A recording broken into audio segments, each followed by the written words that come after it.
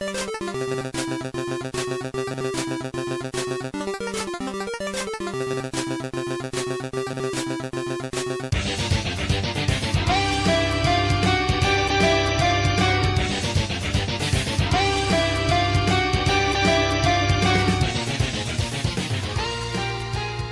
Pod 144.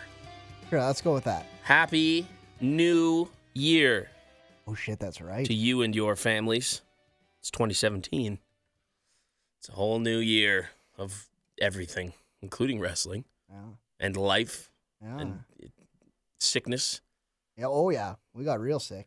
This Yeah. building that I work in, that we record this podcast in, is just fucking thromped with a sickness right now. And Everybody got it. I think it's going from like one person to the other and then mutating enough Right. that it can go back to the first person and it never leaves. It's a dangerous cycle that we're in right now, but I'm feeling significantly better than I was yesterday, which is why we're doing this podcast on Friday, January 13th, Friday the 13th. Bum, bum, bum. This is a fucking shitty day, Warren. Yeah, Friday yesterday, the 13th are always shitty days. yesterday I was feeling like pure garbage. My head was on fire. Felt like it was going to explode. I'm probably going to be coughing a whole bunch today, which I will try and turn my mic off to Oh do. God, then I'll have to carry. But I'm not ready. yeah, anyways, so that's why we're doing it today. Unfortunately, because of that, Scotty could not get his shift covered tonight, so he's not here. I feel bad. There's the first one. Didn't turn my mic off for that. I feel bad about that, but it is what it is, because I would not have been any use to either of you tomorrow or yesterday. So Yeah, that's fine. We got to do. Yeah. We were going to watch the hockey game yesterday instead.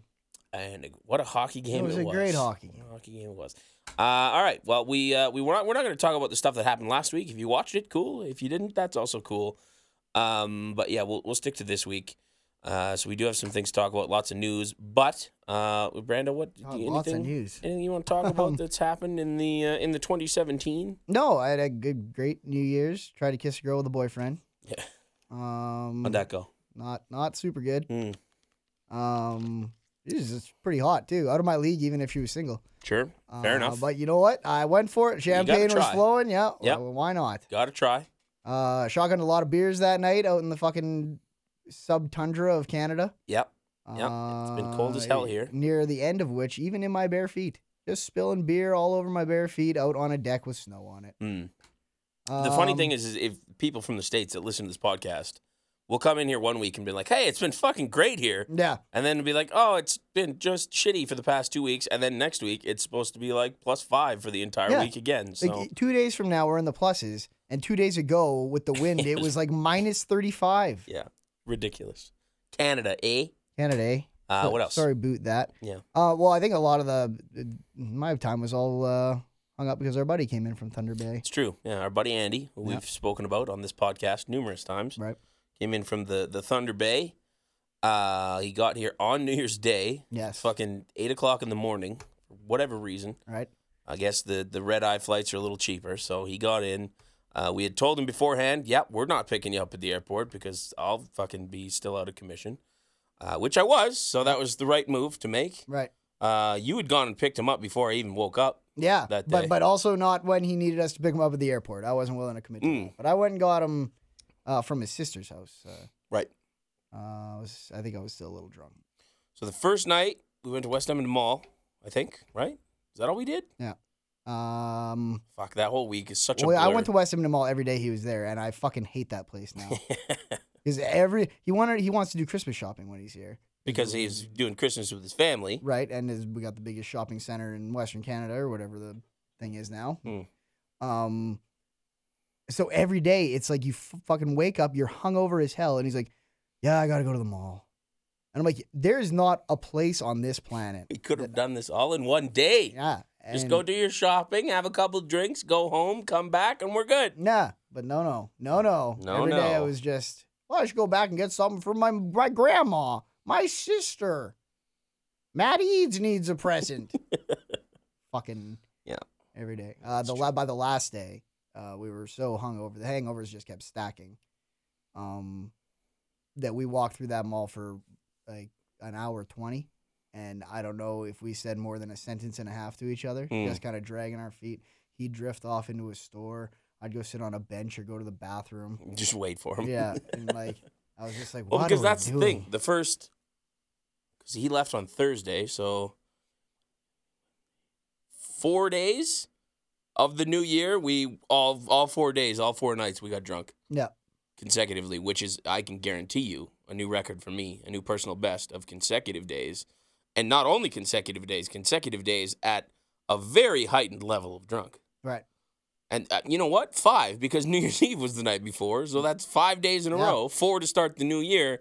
And it just disorients you completely. Because I know. by the time he left, I was like, what day is it? I never knew what day it was. When do I have to go back to work? Yeah. Like, what am I doing for the rest of the week? I was a day ahead that the whole fucking time he was there. I was like, it's Wednesday. And then they'd be like, no, it's Tuesday. And the next day I'd be like, okay, it's Thursday. And then, no, it's Wednesday. And I was like, okay, I got to work today. And then they're like, no, I work tomorrow. You leave the station. Ridiculous. You don't belong here today. Ridiculous. I had the whole week off, which was nice. Yeah. Because we got to, get drunk and do crazy things with our buddy Andy. Mm-hmm. And then I had time to recover, whereas you kind of had to go back to work. Yeah, I left like myself one day. cushion day and ended up getting kind of drunk on the cushion day. That was dumb.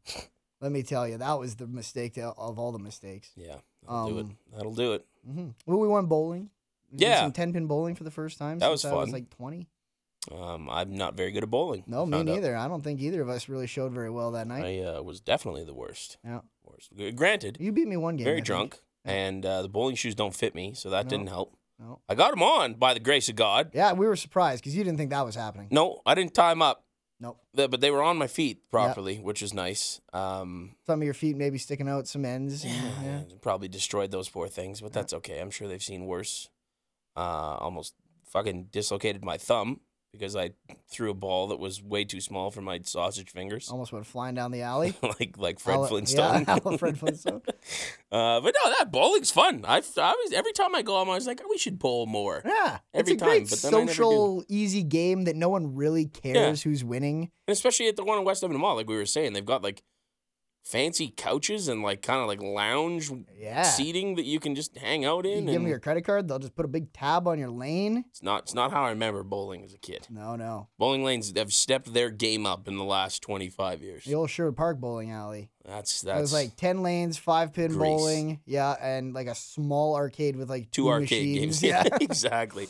And the jukebox, and I think a never crane worked. game maybe. Yeah, the jukebox didn't work. I remember putting so much money in that jukebox, and I'd never once heard a song that I picked ever. And then there was a little party room over there, and let me tell you, Warren, if I didn't have 20 birthday parties, me too, man. Like, that was the go-to. That's they probably made so much coin on birthdays. Mixed a lot of root beer and orange pop in that room. Yeah, the swamp water. Fuck. Yeah, a lot of pizza. That was a good time. Mm-hmm. Yeah. So I don't know. Was there any highlights? Any really funny Satpod-esque stories that happened from our time together? I mean, that was a weird week because we didn't watch wrestling when Andy was. Yeah, here. so we didn't watch any wrestling at all because he's not a fan. Yeah. He tolerated it when he was here, but now that he's moved away, I didn't want to force him to do that on his vacation. Yeah. Exactly. So we watched it, I think, all on the Thursday. Yeah. And just kind of like we skimmed through Raw. Oh, this looks interesting. We'll watch this. Pretty much did the same thing for SmackDown. NXT was a rerun, I think. It was the Osaka show. Yeah. But yeah, we did it all in like 3 hours. Just crushed all of the wrestling for the week, and that even threw me off too. Watching like this week's stuff, where I'm like, oh right, that happened last week, and yeah, it was a weird way to do it, but. I don't think there was any funny stories that came out, which is weird. You'd think 4 consecutive days of drinking that there would be at least one story. It's all, I mean, like anyone hanging out with buddies that they've been hanging out with, it's just like dumb shit that makes us laugh that doesn't play well on a podcast. Yeah, right? Nobody else would find funny because it's just our dumb shit. If there's any Overwatch fans, I was on the dance floor at Hudson's. That's a good one. And after I had been out there for literally an hour, running out of actual dance moves, of which I know many, but I've perfected none. We decided to play a game where Andy would just yell out Overwatch characters, and I would do an Overwatch themed dance, which was just the height of nerdyism. And I was wearing my big steel toe boots because I never had time to go get my regular ones, so I was just a fucking treat to watch out there. Just stomping around. Yeah. Did like a little Tracer one. This only played with the Overwatch fans, where I like walked up and acted like I was about to dance with a bunch of really hot girls, and then rewound away from it. Yeah. Well done. There was fun to be had all 3 days. Yeah. I laughed. My face hurt every day when I woke up from laughing. No one was violently killed. We didn't suplex anyone through the fucking a bed. There this wasn't time. any carnage. My bed remained firmly intact, which is not usually the case when you get your hands on Andy. I was very impressed with my ability to recover day to day as well. I was like, I don't think there was one day where I woke up and I was like, I can't go tonight. That was me every day. Yeah. And the second night I really didn't go a whole lot. I was prepared to, but as the night started to turn down, I was like, I think I'm gonna make it. Whereas the third night I felt like shit, and I was like, yeah, I just got to drink through this one. Yeah. It was a good time. It was a good week. That was a good Disorienting, but good week. Yeah. What else should we talk about? Oh, here's a good one. You doing any New Year's resolutions, Brando? I'm gonna try and eat better. Yeah. But yeah, I won't do it for the whole year. I usually do it in like 4-month, 5-month spurts. I was gonna try and take more pictures for work. They always yell at me about that. It's not like something I'm mandated to do, right? But I'm supposed to. Like, it's nice if I can spread the good word on social media. Had some more. That was it. I woke up this morning super hungover and said I was going to stop drinking for a while. I saw that text and I laughed out loud at it. Yeah, that's not. No way. I remembered like Vegas was coming up in February, and I'm like, well, that's not even long enough to be impressive. I might as well just keep drinking. Yeah, no kidding. I'm off the pop. So far so good. And that started this week. I didn't actually start on the 1st because of Andy being there that week. That was the same thing with That was the same thing with me and the eating. No point at this. You just let this week ride out, and we'll start it on the 9th. So I am technically 5 days in without a single drop of soda. Okay. Been drinking water like a motherfucker. Yeah, getting good use out of those ice cube trays. Which has been good because I've been sick as well, so the fluids are probably helping. But ain't no sickness that a lot of water won't kill with time. I'm excited. I'm excited once I'm healthy from this sickness to see if there's any difference in how I feel, because I've there's been 2 or 3 people that have quit pop in the building at work, and they've all said like they feel like they have just so much more energy and shit. So yeah, I'm excited to see that. I've heard similar tales. Yeah, I'm gonna start shredding the pounds. I'm gonna be fucking skinnier than Scotty within 2 months. Yeah, mark my words. Yeah. But yeah, it's been okay so far. It hasn't been tough. All of them said it was pretty tough. I haven't had an issue with it so far. There you go. Just get thirsty. Drink some water. Yeah. Drink some water. Your biggest problem is going to be the alcohol. Yes. You drink a lot of alcohol that mixes with mixes with pop. Not a big beer guy. Yeah. I can drink it, but I'm not. Like, if I'm going to go get drunk, I don't reach for the beer. Right. And if I did, that would even kind of defeat the purpose of being off of pop anyway. Right. Even though it would be only like once a week or once every couple of weeks for me. But yeah, I did a topic on our radio show about how I needed ideas. What can I use for mix instead of soda drinks? And I think bottom line is I need to switch to vodka. Yeah, because it seems like vodka mixes more with a lot of juice than rum. Because rum's my go-to drink. I love the spiced rum, but you can't. Spiced rum and orange juice just doesn't pop the same way that vodka and orange juice would. So. That's unfortunate. But I'm a sucker for a good screwdriver. Yeah, and that's I think what I'll be on moving forward. A lot of people told me that vodka and sparkling water. What the fuck do you call that? Club soda. Yeah, apparently those are pretty good. Is club soda different than pop? Like, it's different enough in terms of I think it's calorie just intake. Carbonated water. Okay, I think that's all it is. I don't think there's any sugar added. I know there's a difference between like tonic water right. and maybe one of the I don't know. I should probably maybe look into that before I really get into it. But. That'd be funny if you just did that like the whole year and I'm then fine. Like, oh no, it's the same amount of calories as a bottle of pop. Nothing has changed. Why has this happened? Also, which you've seen on my Facebook already, Brando, I made a prediction today. Kind of joking, kind of not joking about the NFL football playoffs in that I said that, and if you're listening to this after the game, then you obviously know how good I've done at this, but the New England Patriots are playing the Houston Texans. This is a stretch. You're going out on a stretch here. By the way, the Patriots are 16-point favorites in this game. Yep. I said that Houston would beat the Patriots by at least 20 points. Yes. So if this happens, then Josh Clausen from your CTV Edmonton TV station that you work on, The Weatherman, has told me that I will get to do the weather on the 6 o'clock news next week. So there you go. that'll be cool. I already have a routine planned. Yeah. I plan on wearing blue Okay. so that you my float head will away? float because I think green. that would be funny. I think ours is green. Is it green? I think so. I'll yeah. double check that ahead of time. Yeah, I'm pretty sure it's green. Either way, I'm going to wear something of that color Yeah. to make sure that I float. Yeah. And Do then it, yeah. a lot of hand motions, like Yes. over-exaggerated barometric pressure pushing Yeah. down from the east, and So like you want to have my directions like, blue backwards. up to your wrists and then like Just white hands. gloves. Yes. Floating Yeah. hands and my giant melon. Yeah. That'll be good. will But be good. there's no way it'll happen. So I No, should no. not. I'm not gonna hold my breath for it. But if it does, Yeah, I'll look like a fucking legend. absolutely. And that's Imagine what if I'm it's all about. 19.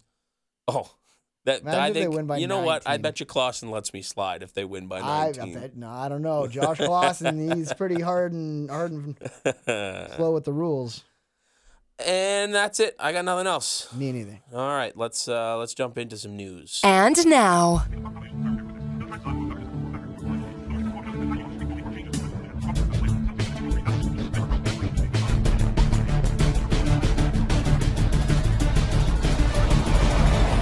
Spanish Announce Table News.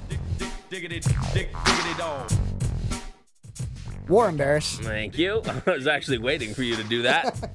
Rando worked all day today, so I kind of scoured quickly, found some stories that I thought were interesting, Yeah. and we'll start it off, unfortunately, on a bit of a down note. Fred Ottman, better known as Tugboat, Oh no. maybe even better known as the Shockmaster, was rushed into hospital earlier this week. Nothing was really known about it until today when his wife kind of spoke out or did an interview with somebody about what was going on. She said that he's doing much, much better now, but that when they found him, he was unconscious. They weren't sure if it was a stroke or what it was. Then they found out that it was an infection that had his temperature around 104, which is fucking ridiculous. Mm-hmm. And then upon doing more research throughout the week, they found out that he has 4 different types of infection. Jesus. So things not looking great, but looking on the up, apparently. The Good. up and up. So Fighting the old 1-on-4 handicap match. exactly. Against those bad boys. We're thinking about old Tugboat Oh. on the Sat Pod. Lana is wrestling again. What? She did on an NXT house show. She wrestled. I don't remember who it was. It was some jobber, though. Okay, so she won? Florida last night. Defeated Macy Estrella. Oh, well, good for her. That's a And W. there's a video of her finishing move, quote unquote. Actually looks kind of cool. It's like she's got the leg up for like a T-bone suplex almost, but then picks her up and kind of sit out spine busters her. Wow. It's pretty cool. Like for a female move as well. I think Yeah, it's got a little power impressive. to it. Also, she's not wearing that weird onesie that she was wearing at WrestleMania. I It's don't know a how to two-piece. feel about that. Two-piece. Okay. It's better. Okay. Better this Good. way. Trust me. So yeah, I don't know what they're planning with her. They've also been teasing. I guess this is kind of news. They've also been teasing that she wants to take over as the GM once Foley's gone, because Foley supposedly has some time off coming up with his hip surgery once he gets some actual health insurance. Or it comes to Canada. So I don't know if they're going to fire him or if they're just going to write him off temporarily and she'll take over. I don't know how I feel about that. Yeah, me. In an authority neither. role? It's always tough to tell until you get them in there and see how they do, but Yeah. she's never been. She's not strong on the mic over long periods of time. Like in terms of putting a story together, I don't know. Yeah. Like she's good at cutting. She's good enough at cutting promos on other people and pimping up Rusev, but Right. If you are a WWE Network subscriber, like we are, you'll be very happy to know that WWE is going to be following Netflix footsteps, and they're going to be offering offline viewing. ooh, that's good. They're working on the feature right now that will make network content available for download so that subscribers can watch programming on the go and not have to worry about using up their data. So if you're at home, you download it onto your phone or iPad or whatever, take that with you. You can watch that pretty much wherever you go, which is fucking brilliant. Yeah, it's shocking it took them this long to get there, but I'm happy they got there. Yeah, me too. What's next here? Let's flip over here. Oh, let's talk about this Kenny Omega thing. I don't know if you've been following this as much. No, Kenny Omega, I don't even know what he looks like. He's a white dude. Okay. He's got crazy fluffy hair. He won and I'm going to butcher this. Somebody's going to kill me. He won no, not the G1. That's the summer one. The Tokyo Dome show, which the name escapes me at the beginning of January, which not this year, but last year he won it. He was the first North American to do so as well. So, very well-respected wrestler in the industry, and he's taking some time away from New Japan, which has led a lot of people to assume or to think that maybe there's something happening with him in the WWE. And Triple H actually commented on it. As far as Kenny Omega goes, this is his quote here. As far as Kenny Omega goes, I'm just interested in talent, period. If somebody is talented as a performer and they want to come work for WWE, if they want to come to the largest platform in the world where they can truly show off what they do on a global basis, then WWE is the choice for them. Am I interested in them? To me, anytime anybody questions me on a talent, am I interested in them? The fact that you're questioning me on them means that personally, I probably am very interested. So yes, I'm interested. There you go. That's a good way to put it. Really mean anything, though. No. That just means that he respects good talent, and if they want to come work, they'll have a discussion. Yeah. That doesn't necessarily mean that, oh my God, Kenny Omega is going to be on NXT within the next 2 months. Well, and it's a good way for him to address what he probably gets a million of these every day, being like, what do you think of this guy? Why don't you go get this guy? Where he's like, yeah, if you know about him and you're bringing him to my attention, I know about him. Right. And I'm interested in him. What's maybe more interesting than the Triple H comments is that John Cena has been teasing on Instagram. He put up an Omega, like the Omega logo, the O logo. Mm-hmm. He also put up a picture of Kenny from South Park. Doesn't Cena always do this? Am I thinking the only of other Cena? time that he's done this was AJ Styles last year before the Rumble, and AJ Styles showed up. Oh, for fuck's sake. That's why He's it's one more for interesting that he's doing this. He's 1 for 1. But maybe he's doing that because that worked so well that maybe this time around there's no truth to it. He's just doing it to fuck with people. Yeah, because maybe he can do he that. knows. He's got credibility on the Instagram now. Who knows, right? Who knows? This isn't the article that I wanted. Brando, entertain the people while I try and find the one that I wanted to have because I didn't actually read it. Entertainment. I went and saw. We didn't talk about going to see Star Wars. I thought, sure. Let's do that. That's a great time killer. Yeah. I thought Star Wars was a tremendous film. We saw it in the IMAX, which I have not done in some time. Brilliant idea, by the way. Yeah, thank you. If there's going to be a movie, right? Like something that we're all in on, and it was exactly what I wanted. It ended very similar to how I thought and hoped it would end. But at the same time, there were some very cool, very shocking moments at the end of that movie. If you're a Star Wars fan, you owe it to yourself. If you're a Star Wars fan, you've probably already seen it. That's true. Because we actually went pretty late. Like the only reason we didn't go quickly when it came out was because we were waiting for Andy to come into town. True.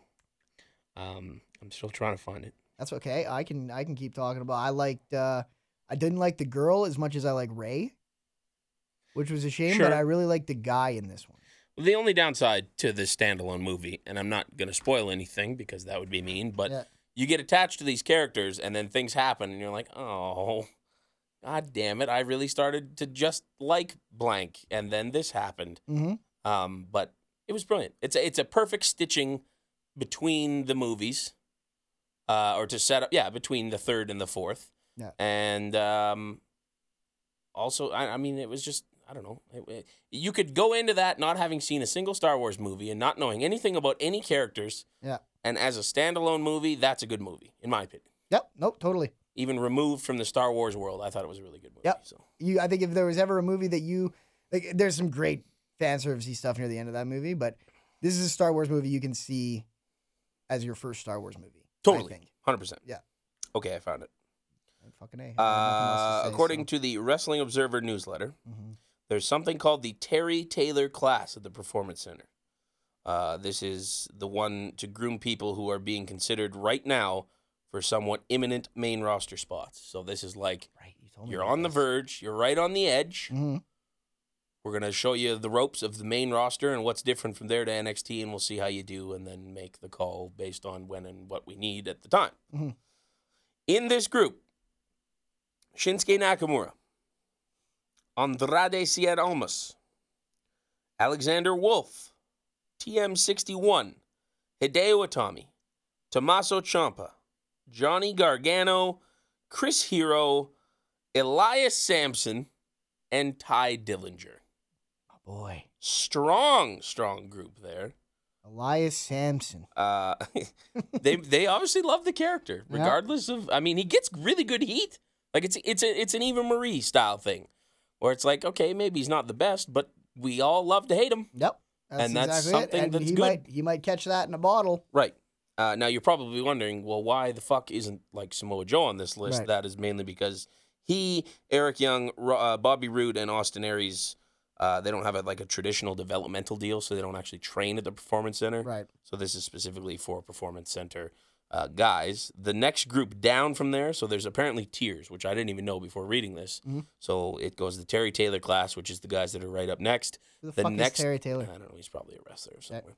Next group down. Someone's not going to be happy with me. Includes Tino Sabatelli, Riddick Moss, Damo, Authors of Pain, Tommy End, Roderick Strong, Dan Matha, which is that big dude that got destroyed by Samoa Joe that one week, Oni Lorcan, Wesley Blake, Buddy Murphy, Scott Dawson, and Dash Wilder. The two surprises there are the Revival. To me, I would have thought that they would have been in, yeah, absolutely.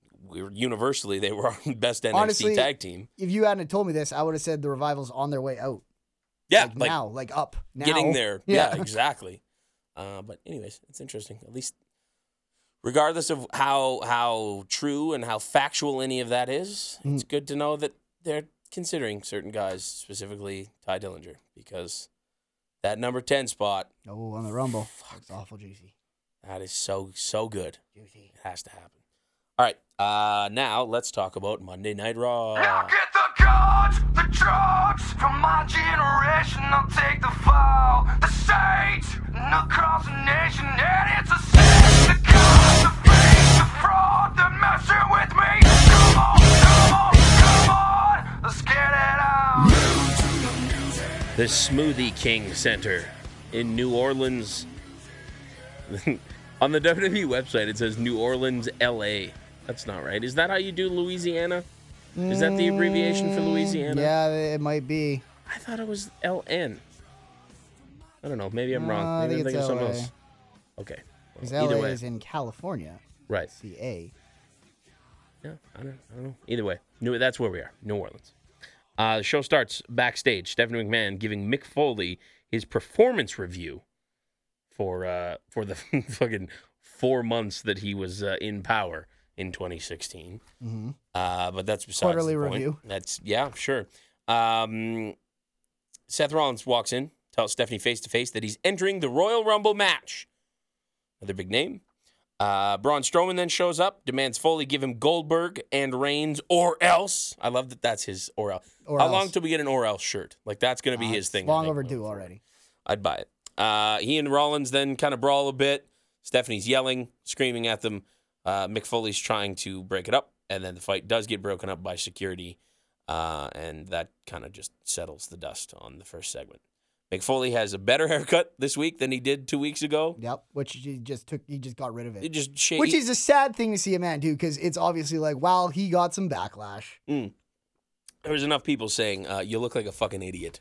It was a horrible haircut, though. Like, I don't know, did he go to Great Clips to get that thing? Like, it was bad, because it was like, he was going for a style there. And I was like, Mick, you can't, you got to go. It's either long just keep it simple. Or to the wood. Yeah.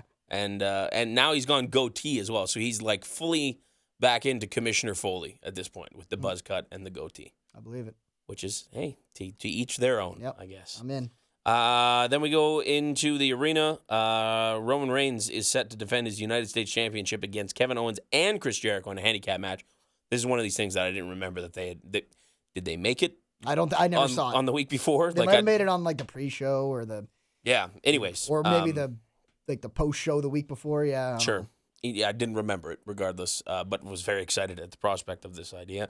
They're doing the ring introductions, and then Strowman just walks out, which I thought, okay, this is fucking super interesting. Reigns slides out, meets him in the aisle. They start brawling. Reigns gets beat down by Strowman, Owens, and Jericho until Seth then comes out. He makes a save. He and Reigns clean house. Strowman, or they hit Strowman with a couple chair shots. Stephanie then comes out, says the U.S. title match would still happen, but she would give Reigns time to recuperate and then put Rollins in a singles match against Braun Strowman. Braun Strowman. And that ends in a double countout. Still trying to keep Braun strong, which is good. But it was a good match. Rollins came off the top of the ring post to the outside. Strowman moved and he landed on the barricade. Strowman hit Rollins on the outside while the ref counted both men out, so the match ended in a draw. Afterwards, Rollins kept Strowman, essentially kept him at bay with a chair until Strowman just kind of walked away. Kept trying to get in the ring. He'd swing at him. He'd back off. He's got a little bit of smarts in there, too. Yeah. He's not just a big gorilla. The equalizer, as they call it. That's right. Jack Gallagher defeated Drew Gulak, and he hit the headbutt and then the running drop kick to get the pinfall victory. That's all that I have here. Mm-hmm. Cruiserweights have lost me at this point. We don't even watch 205 Live anymore. Nope. Not unless we think something's going to happen. Right. Which apparently it did happen this week. A little bit of story progression, anyways. Nothing like major. We'll discuss it later. It'll always be one we don't watch. Yes, of course. Shawn Michaels then comes to the ring to hype up the Royal Rumble. Fans are chanting one more match at him, but he said, "Don't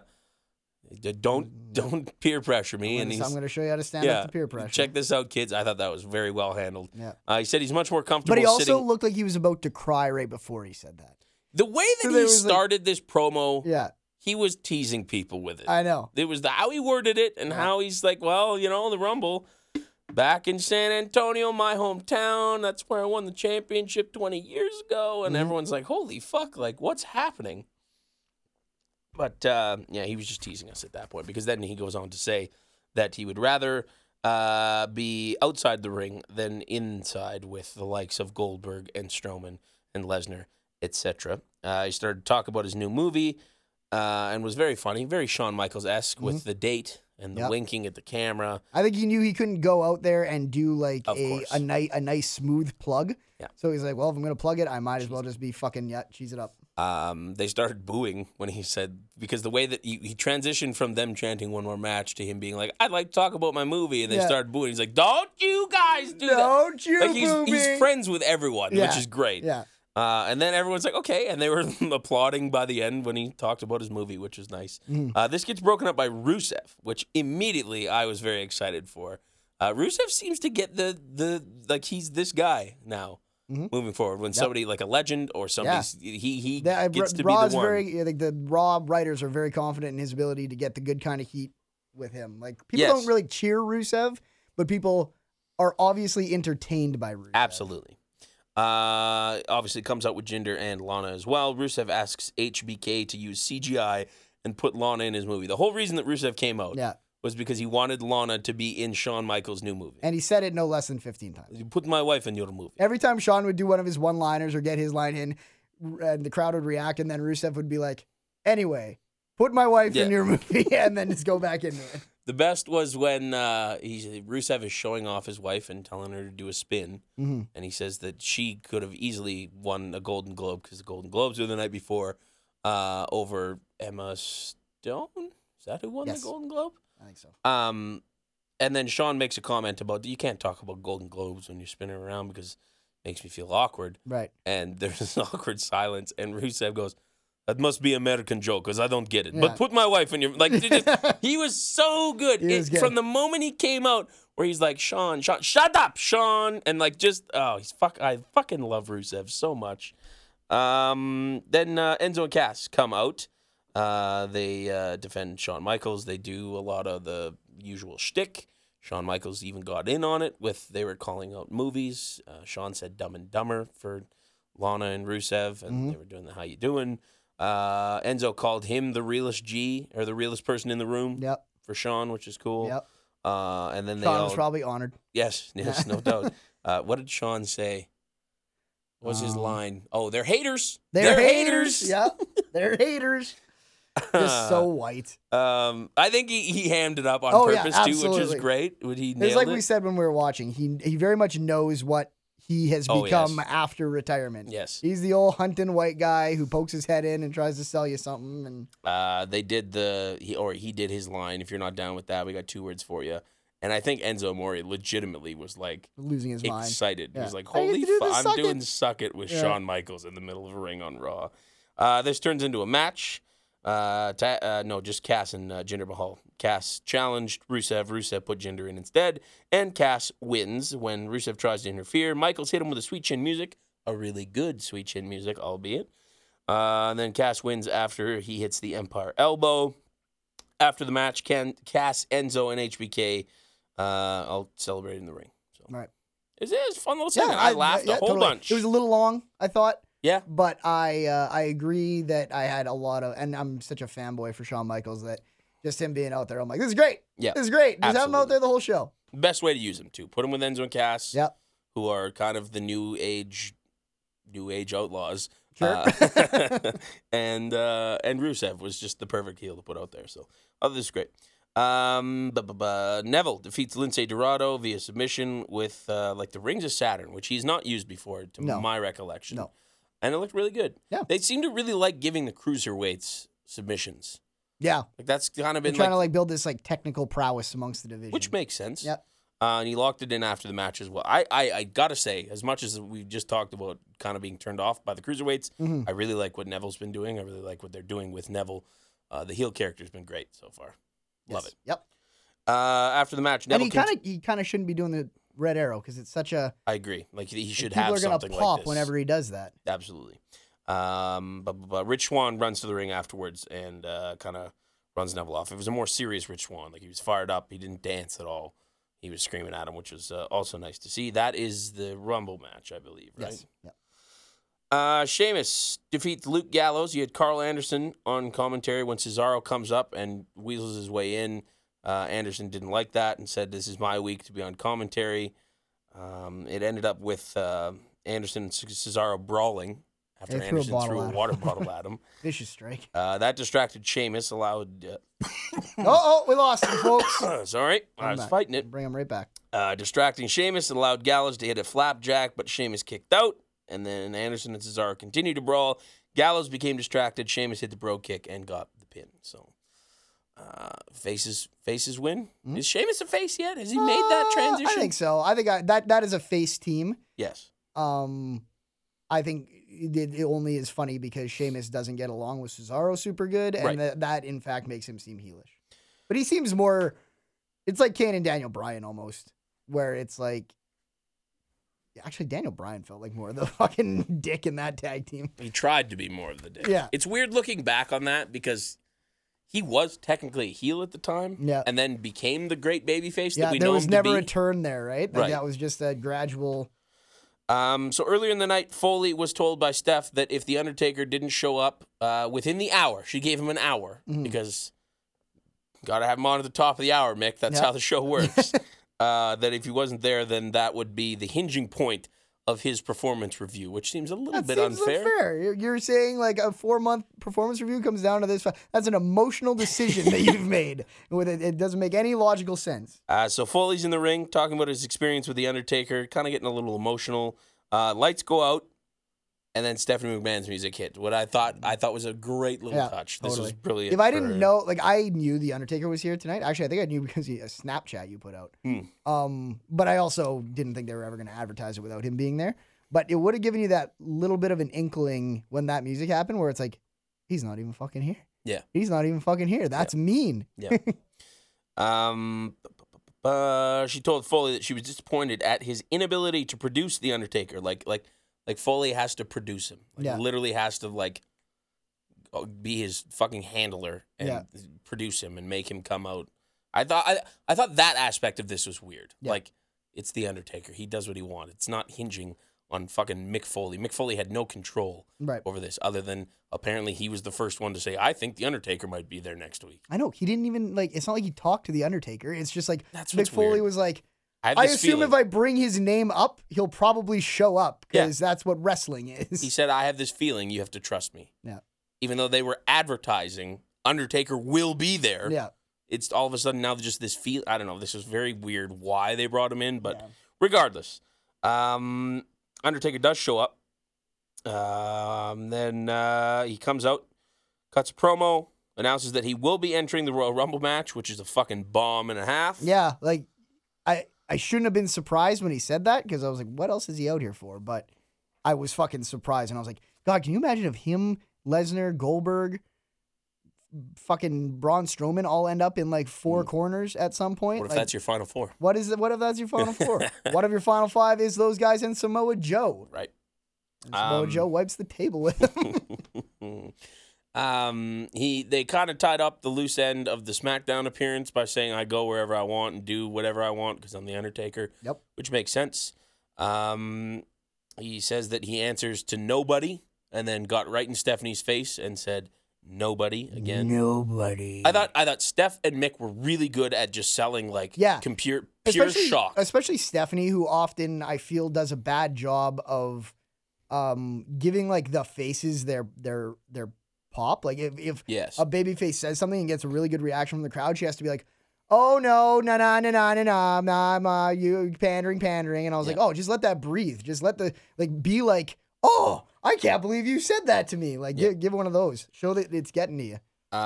He vows to win the Royal Rumble and return to the main event of WrestleMania, and 29 other people will rest in peace. I thought Byron Saxton, and I don't know if this was written or if somebody gave it to him, but he had a great line after this where he said, "The Undertaker has 29 holes for 29 souls." Yep. Which is fucking That's a lot of great line. That's a lot of holes for souls. Great line. I'll give Byron the credit on that. No. I'm going to assume that it probably wasn't him, but regardless. I bet credit you where some of credit's those due. people get eliminated before the Undertaker enters the ring. What if they don't? What if he just He comes in just sets the record, gets and them this all can 29? never be beaten unless there's a 40-man Rumble. This Good is Lord. it. And what if he actually puts them all in holes after? Yeah, buries every one of them. You're all dead now. Or one like big mass grave. Yeah, sure. Just a Throw fucking them. giant hole. Yeah.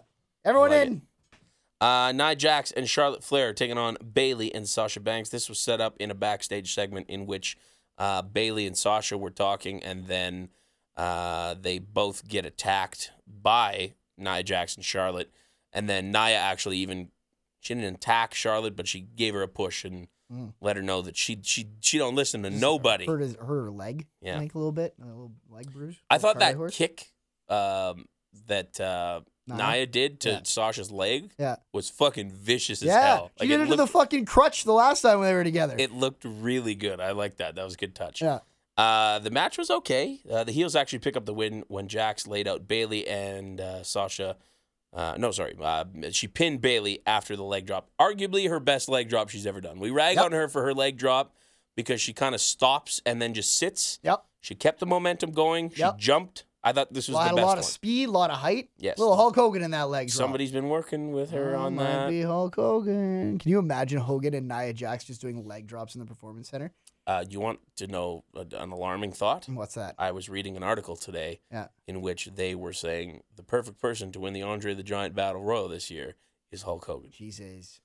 That's debatable. No, thank you. That's a debatable No, point. thank you. The New Day come to the ring. They invite Titus O'Neil out to discuss what happened last week.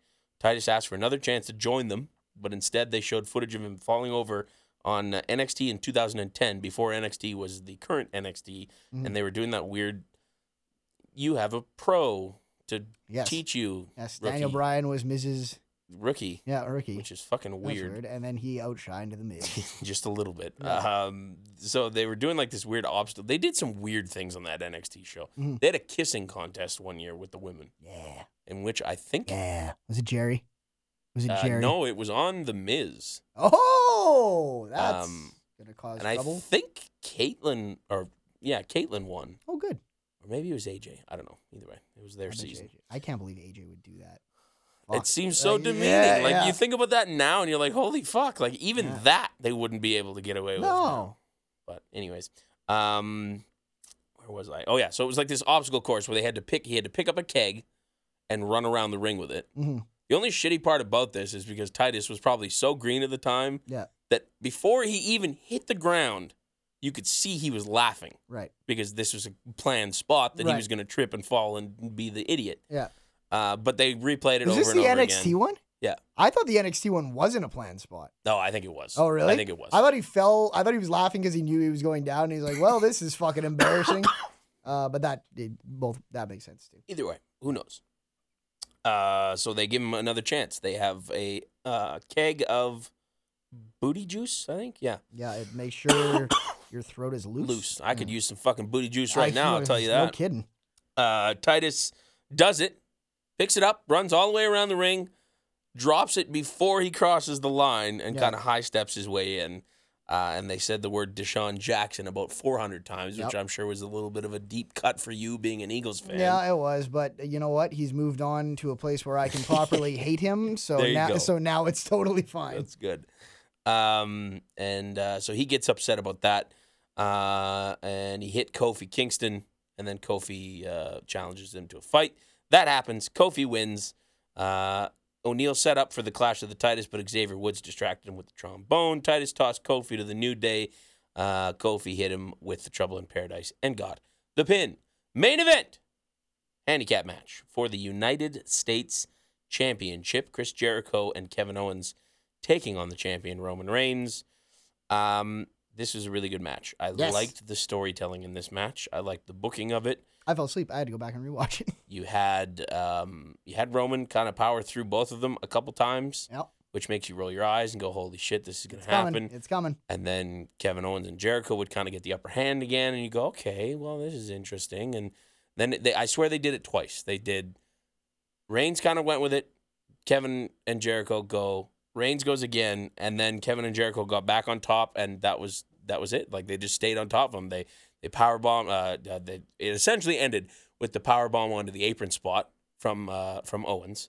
Slides him in the ring. Jericho hits the code breaker, and when he did that, I was like, "Holy shit! This is happening!" Yep. And it did. Yeah. Chris Jericho pins him and is your new United States champ. I was like, "Oh my god, this is happening!" But still, when he hit 2, I was like, "He's gonna fucking kick out." This was just their big spot to make it seem like, and then he'll kick out his Superman spear Reigns. But he didn't. Nope. It was a weird mix of emotions for me on this one because immediately positive. I went, holy shit, good for fucking Chris Jericho, who's one of my favorite wrestlers of all time, has now won almost every single championship that you can win. That you can. Yeah. Because that's what they made a big deal out of. That's the one that escaped him, the one that he never got. Yeah. So he's done it. But then what else does it But mean? then immediately I thought, oh, fuck, that probably means that Owens is going to lose to Reigns, and then Jericho won't win the Rumble, because that was my pick, was that Jericho would win the Rumble, and they feud for the Universal and then Jericho strap probably ends up going with Owens at Mania. for the U.S. title. Yeah. So, which isn't the worst thing. I find it weird that two Canadians are fighting, and maybe they'll make that into the storyline. Yeah. But I just thought, Jericho winning that Rumble, another thing that he has never done in his career, arguably bigger than winning the U.S. title. You can have him win the U.S. title whenever you want. Mm-hmm. But if you would have had him win that Rumble, and I get there's so many big names in it, but because it's Jericho and there is so many big names in there, if he was the guy coming out of it and kind of babyface-ish at the same time, I think people would go fucking bananas for it. Even if he weaseled his way through it, and at the end of it just kind of happened to just be in the ring because two guys eliminated themselves, and he's like, hey, I did it. That would have been great. But I don't know if that's going to happen. Who knows? He is in the match. That's exactly it. They got some heavy hitters in that Rumble, but that was almost also making me think it's going to be all these fucking big guys, and then Chris Jericho's going to win. Yes. Hopefully by last eliminating Goldberg. Wouldn't that be swell? WCW. Studs and duds. I will give my stud to Chris Jericho, because I think that's fucking great. I will give my dud to Shawn Michaels trying to learn how to dab from TJ Perkins. Yeah, just that little scene, which we didn't even talk about, but that was... No, we probably shouldn't have. Don't do that. My stud is going to be... I'm going to say Neville. Okay, I like that. Yeah, and I like that he's got a new finisher. My dud will be, since we're just picking super slight moments in the show, the part of the Undertaker segment where he said "rest in peace" and then went "rest in peace." That was super weird. Like, I don't know if he just got super excited or if he was trying to do like a proper. But it just sounded. I'm pretty sure I said "stop it" before he was even done making that sound. That was pretty funny. I think that's just like an old man noise. Like he's just an old man where he just makes those random like noises. Yeah, sure. Doesn't even know he's doing it. Yeah. He's earned that right. He's earned it at this point, I'd say. Okay, now I guess I will talk about SmackDown because Scotty is not here. Do it.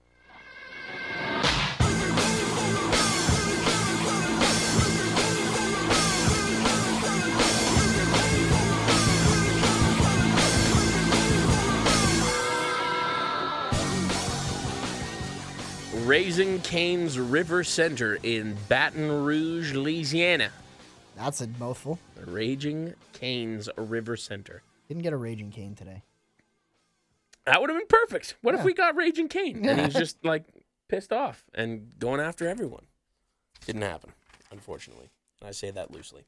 The show opens with Dean Ambrose doing his Ambrose Asylum. And this is when Brando remembered that he's the current literally Intercontinental Champion. Literally forgot that he won the title on that holiday show or on the show over the holidays. Which is great. Yeah, because they started doing that pre-packaged thing where it's like, oh yeah, remember this Renee stuff? And I was like, oh, yeah, I remember the Renee stuff. Oh yeah, and then she gets slapped by Maurice, and oh yeah, they got this. They're starting to really build this feud. Oh yeah, they had this Intercontinental title match. That was good. And then the moment that they showed the replay of Maurice getting thrown out, I was like, oh shit! I forgot Dean won this thing. He's the champ. He had an alligator, like a mini alligator head instead of a plant on the stool. Also named Maurice. And Maurice, right? Maurice, yeah. Right, which was nice. Mm-hmm. He celebrates his Intercontinental Championship, announced he'd be entering the Royal Rumble match as well. Then the Miz and Maurice come out. Miz also announced that he would be in the Rumble. And Miz offered a chance to surrender the Intercontinental Championship before he took legal action because Ambrose had stolen something that belonged to him. And Ambrose said, "You're right, I do have something that belongs to you," and gave Miz the Miz Participation Award, which I love that. I like that he kept it. The Participation Award is a great gimmick in and of itself. Miz and Ambrose, then they kind of brawled a bit. Miz ended up being slapped by Maurice by accident. Ambrose hit him with the dirty deeds and gave the participation award to Maurice before leaving. So they made it very clear that they fined Maurice for hitting a non-active WWE member, superstar, however they worded it. They fined her $5,000, I think they said. Peanuts for her, probably. Think of all the millions of dollars the Miz makes in those movies. Natalya and Nikki Bella were set to have a match, but it never took place because Natalya attacked Nikki backstage beforehand. Then Nikki stormed the ring, the two brawled, and would not break it up to allow the match to start. They did the full-on pull-apart with referees, and it ended with Natalya hitting a chop block on Nikki and then locked in the sharpshooter outside of the ring. I thought this was actually really, really good. Mm-hmm. Yep, me too. I was very impressed by this. Usually pull-apart segments are not so great. Yep, there's a little ferocity on this one. You rarely get them for women. Right. Well, I don't want to say ever, but like in a long time, I don't remember. Right. And there's so many ones with guys that it's like, even if it's not a long time distance, it feels like there's probably 30 guy ones for every woman. Totally. One. Yes. But I thought this was really good. They the chop block was sold really well. She looked like she actually fucking hit her really hard. And Natalya comes out on top, which is fine by me. Yeah. So no complaints on that.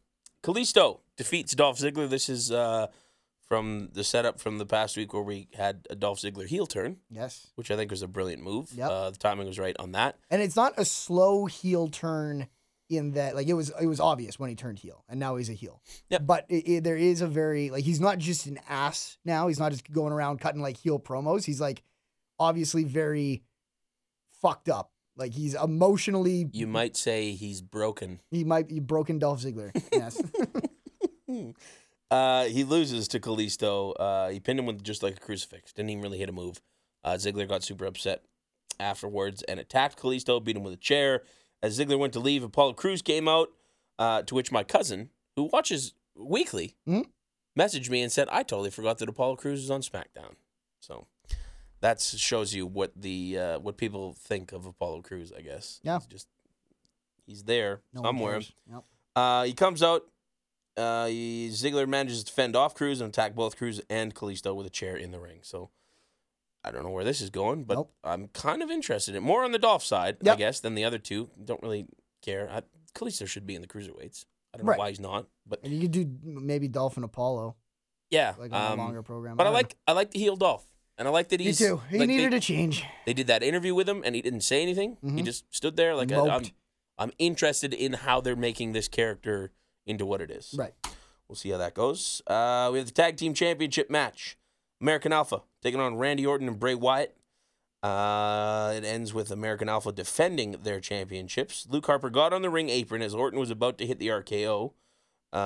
This was after they had already had a miscommunication on the Wyatt family side. Chad Gable pushed Orton into Harper, rolled him up, and to retain the title. So again, no real finisher move, just a bit of a distraction and a quick roll-up pin there. After the match, Harper and Orton were going at each other. Bray Wyatt got in between them to break it up. Harper attempted to super kick Orton and hit Wyatt instead, and I'm pretty sure that he might have actually caught him with that kick as well. Which, you know what? They're tough guys, so. Well, and it works. It Yeah. works because I was like, oh, what the fuck just Yeah. happened? Because A, I think he hit him, and B, what is going on? Did we mention Shanzi's super kick? Yeah. Okay. Yeah. Good, sorry. Almost took the guy's head off. It was great. Yeah. Yeah. Sean still got it. He can he super got it. kick anybody Except for that he one wants. in the Hell in a Cell match. He kind of missed that. Yeah, but that's was a heat of bad the day. moment. He's in a Can't cage. blame him for He's that. probably freaked out a little bit, like the zoo animals. So yeah, he hits Harper hits Wyatt with a super kick, and then Wyatt stared them both down, and then walks out on both of them. Yes. You and I did. This might be my favorite thing that's happening in terms of a program. Like, Yeah. My favorite thing is Chris Jericho, but my favorite program that watching what they're doing is these guys across both shows. Sure. Like, I really am interested to see how the Wyatt family blows up. Yeah, I thought there was a moment where, because after he got super kicked, Bray went right up to Orton first, got right in Orton's face. And I thought what they were going to do was that Bray was just going to look at him and get really intense and then just say, do it. And Orton hits an RKO on Harper out of nowhere. And that's, I guess, the end of Harper in the Wyatt family. But I really liked it that Bray walked out on both of them. And they both kind of stood there and looked at each other like they were, children that had just been punished, being like, oh, we fucked up. Yeah. I like it. I like it a lot. We fucked up so bad that he's not even going to scold. He's just leaving. He's like, I give up. Right. I'm just disappointed. Now, we've talked about how we think that Orton is truly enjoying helping Bray and putting over younger talent like American Alpha at this stage of his career. What if this winds up being, at WrestleMania, Bray challenging Randy Orton, who has the WWE title? Who's a face? I think that's tough. I think Bray would be really interesting as the face there if he can get the crowd behind him. Me too. Yeah. I think that would be the way to do it. Yeah. And I'd like to see Bray win the title as well. You But you remember got a they were- lot of work to do between, Yeah. because obviously Rumble, Orton can't win the title at the Rumble. Nope.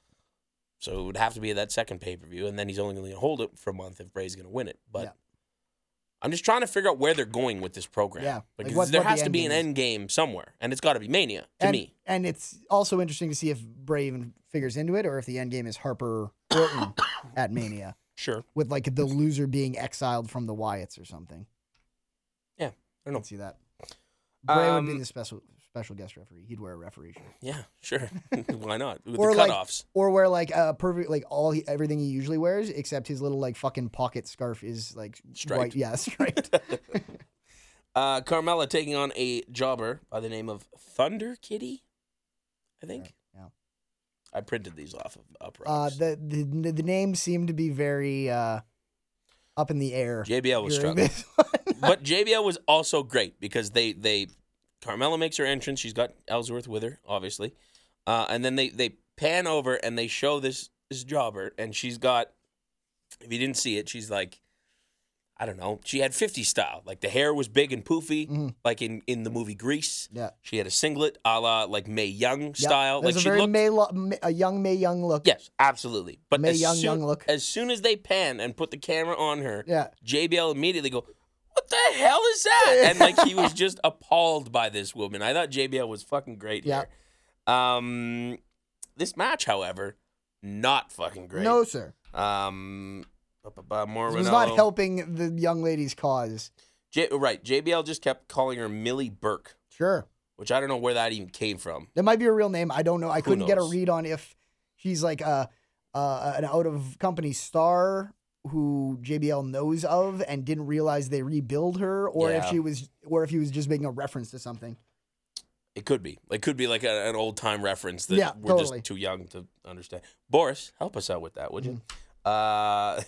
James Ellsworth helped Carmella cheat by repeatedly grabbing whatever her name was, foot, and then Carmella wins via submission with the Code of Silence.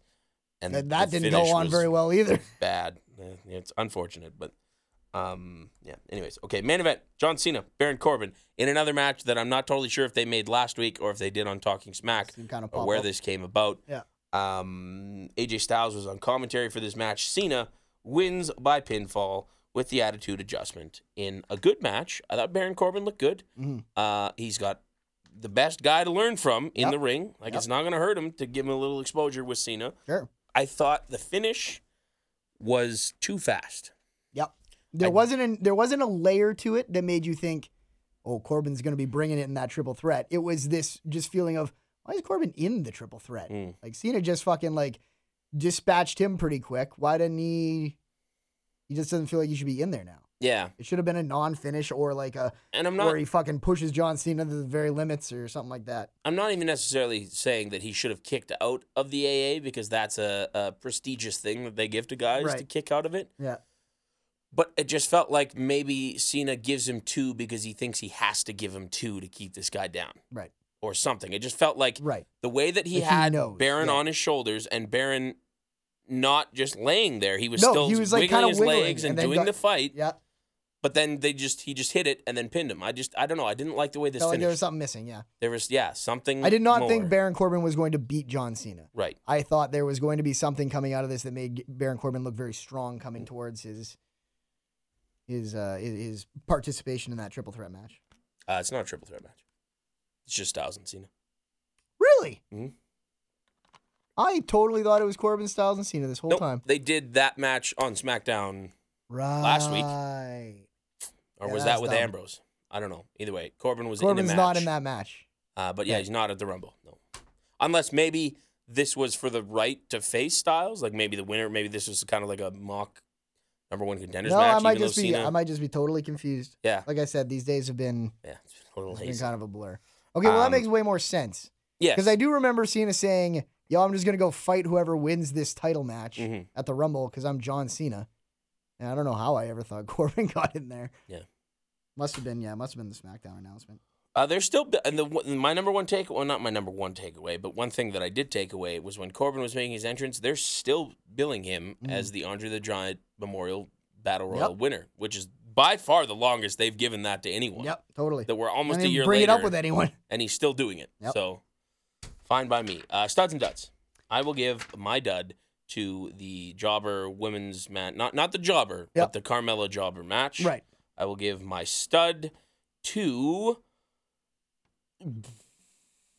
the after the match with the Wyatt stuff.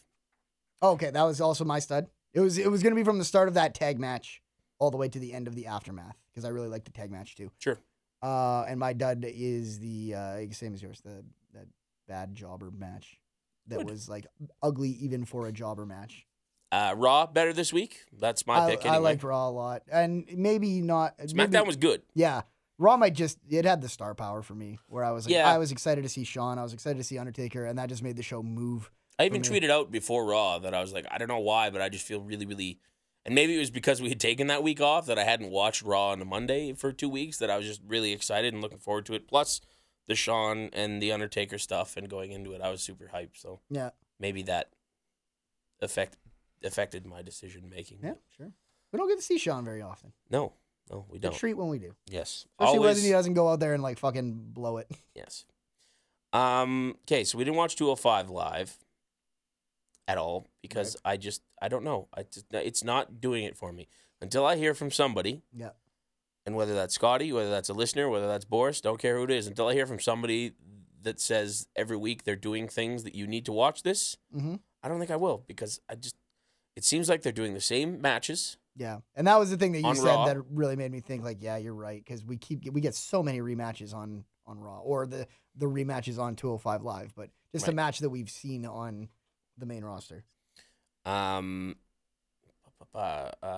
one thing that I did want to talk about is that, and I should read through here just to make sure that this is true. Yes, okay. So the first match was Noam Dar versus Cedric Alexander, which I guess this is this was the payoff, I guess, in this quote unquote feud. Yep. Who won this match? Noam Dar picks up the win. I'm reading this as we do this, so bear with me here. Alexander prepared to execute a moonsault. Alicia pulled the Noam Dar out of the way. Dar seized the opportunity, secured the victory. Dar went to thank her. She slapped him. And then Alexander left ringside, allowing Alicia. Later in the evening, Alexander broke up with Alicia Fox. So they are no longer together. That was the storyline progression that happened. And the video clip that I saw of Alicia Fox was great. It was Crazy Alicia, where he says, "We're done," and walks off. And she just kind of stood there. Yep. And looked at him, see the fucking silent. wheels? And it wasn't even that. She wasn't even teasing it. There wasn't a progression of her getting angry. She just standing there and processed it for a good probably 5-10 seconds. And then just went, "What?" And completely, "You can't break up with me," and doing her craziness. So I like that she can just turn that on. That's my favorite Alicia. Yes, me too. So we might be getting more of that, which is fine by me. NXT this week. This is the first of the new tapings. And this is a really good show, as NXT tends to be.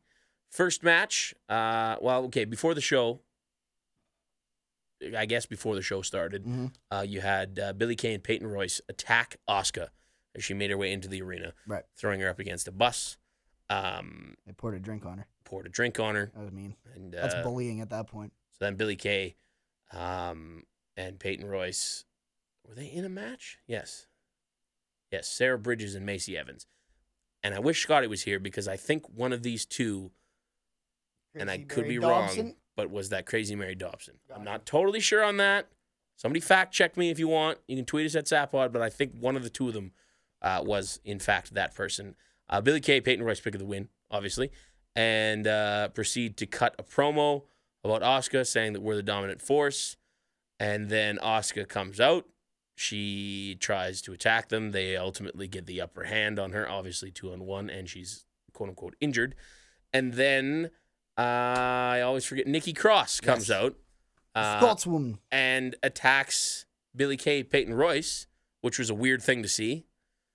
But then after she cleared the ring of them, Asuka's standing in the ring, and she then attacks Asuka, hits her with a missile dropkick, and bites the ropes. I really, really like the Nikki Cross character. Yeah, me too. I think it's great. And now there's some depth there. Yep. There's she came out to save Asuka, and then she fucked up Asuka too. But she wants the title. Yeah. At the bottom line, she wants the title, which is good. Elias Sampson defeats Jonathan Cruz. Sure. It was a match. Yeah. Elias Sampson continues to get heat. Yeah. Andrade Cien Almas defeats Oney Lorcan, getting his win back. You need a rubber match there. Another good match. I really like old Biffer. Me too. I like both these guys in the ring. Bright future. Yeah. Bright future ahead of both of them, hopefully, anyway. And then your main event was the rematch for the Tag Team Championships, DIY taking on the Revival, and they killed it yet again. It's just automatic with these guys. Yeah. And you and I were discussing, I don't know if it's these guys planning out the matches for themselves or if it's Triple H or a writer or an agent or who it is backstage. Who they're sitting down with in the back to come up with There's it. There's just so much in all of their matches. You take any tag match. Choreography. Take any of the New Day's matches from this year. Yeah. And they had some good ones from last year, I should say, 2016. Yeah. Right. There's just not even close to the amount of stuff that it's okay, bang, bang, bang, into this, backflip, you need the timing, super kick, here's double the kick. hidden tags over here, and then this guy's getting in the ring, but this guy stops him, and then this guy ducks and he closes it. It's so intricate. Yeah. And I hope that's the it seems to me like this is kind of like Triple H's way of this is how tag team wrestling should be. And it hasn't made the jump yet because Vince still runs the main roster and has his way of doing things, but my God, is this fun to watch. Yep. Fun to watch. DIY do pick up the win. And then afterwards, you have Authors of Pain come out. They attack DIY. and hold the titles up and walk off. So that sets that up moving forward.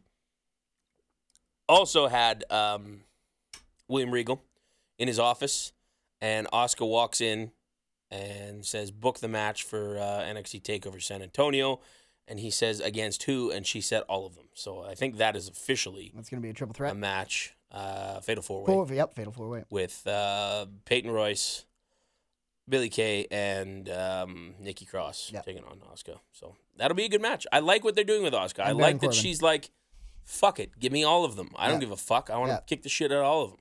This is a way you have her lose her belt if you ever want to have her lose her belt, because there's no better way to keep a champion from looking weak than having someone in a Fatal 4-Way pin someone else in a Fatal 4-Way, especially if it was Asuka knocking them the fuck out or something. Absolutely, yes. So if you wanted to get the belt off her, but you wanted her to keep being kind of the face of that brand, that's a way to do it.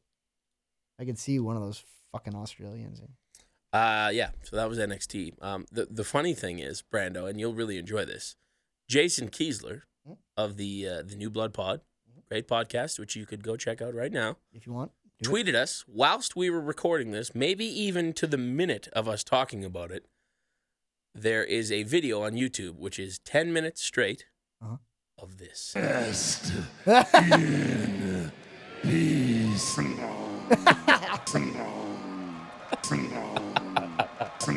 Oh, stop it. Make it stop. Fade it down. It's funny because he's like, his cheek like a horse. Yeah. Fucking weirdo. That's great. That's good video. Good find. I just thought that maybe one of the Australian girls just lays down and the other one pins her. Sure. You can do that. Yeah. The old poke of doom. Yeah. Nothing wrong with that idea at all. Okay. Am I forgetting something? I feel like I'm forgetting something before we do emails. No? No, we didn't. We don't got no show to talk about. We don't got no show coming out of no show. We do have the UK tournament this weekend, which is going to be super interesting. Don't know. I still haven't watched that little preview that they did on Monday, which I plan to do before I actually watch any of it. But it looks good. I was talking with Jackson on Twitter not late last week, but last week at some point. And he gave me a couple suggestions on who to look for and who to cheer for, and I've decided that I'm going with Wolfgang. Sure, that's a good name. Because that's a great name. What was the other one? Scottish. I'll cheer for the other one. What was the other one? That's okay. If you don't know, don't worry. Wolfgang or Mortimer. That doesn't say. All right, that's fine. I don't know where. Oh, Trent. Trent is the other one. I don't know if that's just I hope Trent. his name's just Trent. If his name's just Trent, then I will choose fine. Yeah. Okay, let's do the emails. First one is from Novapunk. And this is from January 5th, so who knows what this says. Don't pre-screen our emails here on the Sapod. Oh, sure. Just fucking run wild. Hey, Sapod, it's 2017, and I'm asking a TNA question. So with the new ownership... You can probably start screening these. With the new ownership changing over, if Dixie's out for good, could things turn around for the second biggest wrestling company in North America? So far, they have signed Hornswoggle and Andrew Everett to an extended deal, as well as Alberto El Patron, who seems to be in talk with TNA now that Dixie is gone. Who do you think would be good in TNA right now? Thanks, Nova. I can't confirm the Hornswoggle Everett thing. I haven't seen anything about that. Maybe you have. Benefit of the doubt on that one, I guess. Novapunk, I don't know. Yep. They're also, it looks like they're going to be losing a couple, specifically the Hardy Boys. Both of their contracts are up, I believe, in February.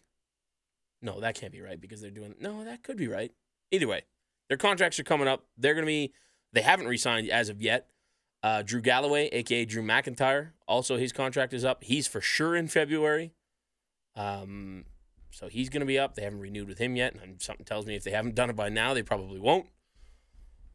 I don't know. Also, Aaron Rex, a.k.a. Damian Sandow, has a new gimmick. Okay. And it's like a Liberace-style gimmick. Sure. Which apparently he pitched to WWE.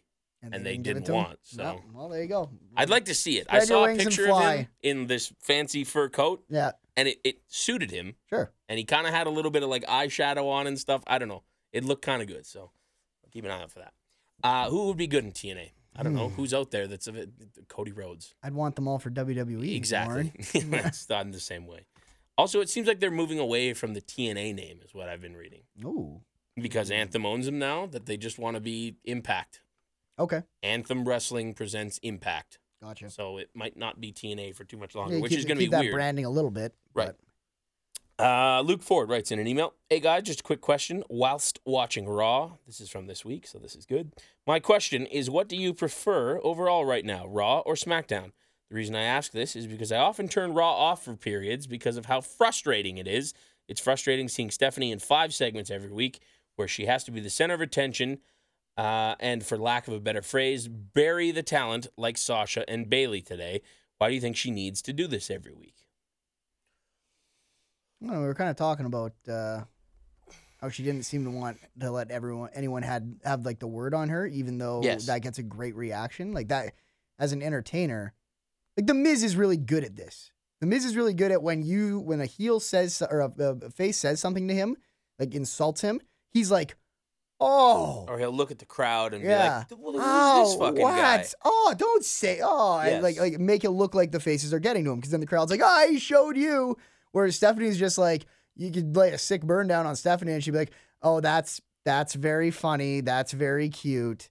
And I'm like, Stephanie, just let him have the moment. That was a great moment until you're like, that's not, well, let you stop pandering to the fans. And the worst part I find about Stephanie, and I didn't even necessarily mind the Sasha stuff.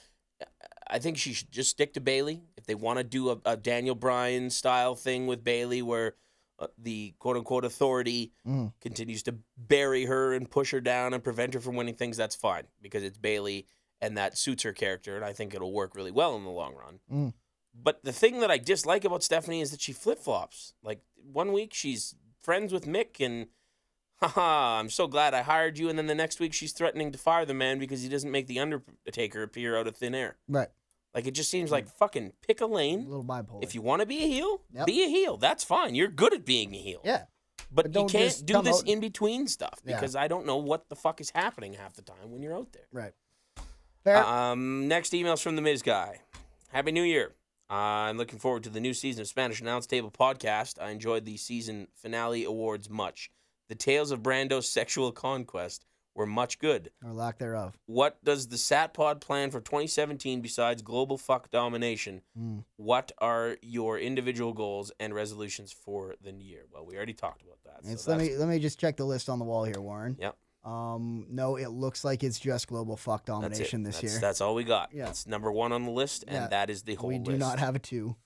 This week, our sport was under the verbal assault at the hands of Meryl Streep. Yeah, fuck her. Did she say something about wrestling? Never mind. No, UFC. And also I was getting that mixed up with Jane Fonda, who came after us in Alberta. She's feeling there's no art in organized combat sports, but I feel she is wrong, as wrestling is still a competition that continues to evolve. Where do you see the WWE in a year, and who do you see as a world champ, mid-card champ, and tag champ going into 2018?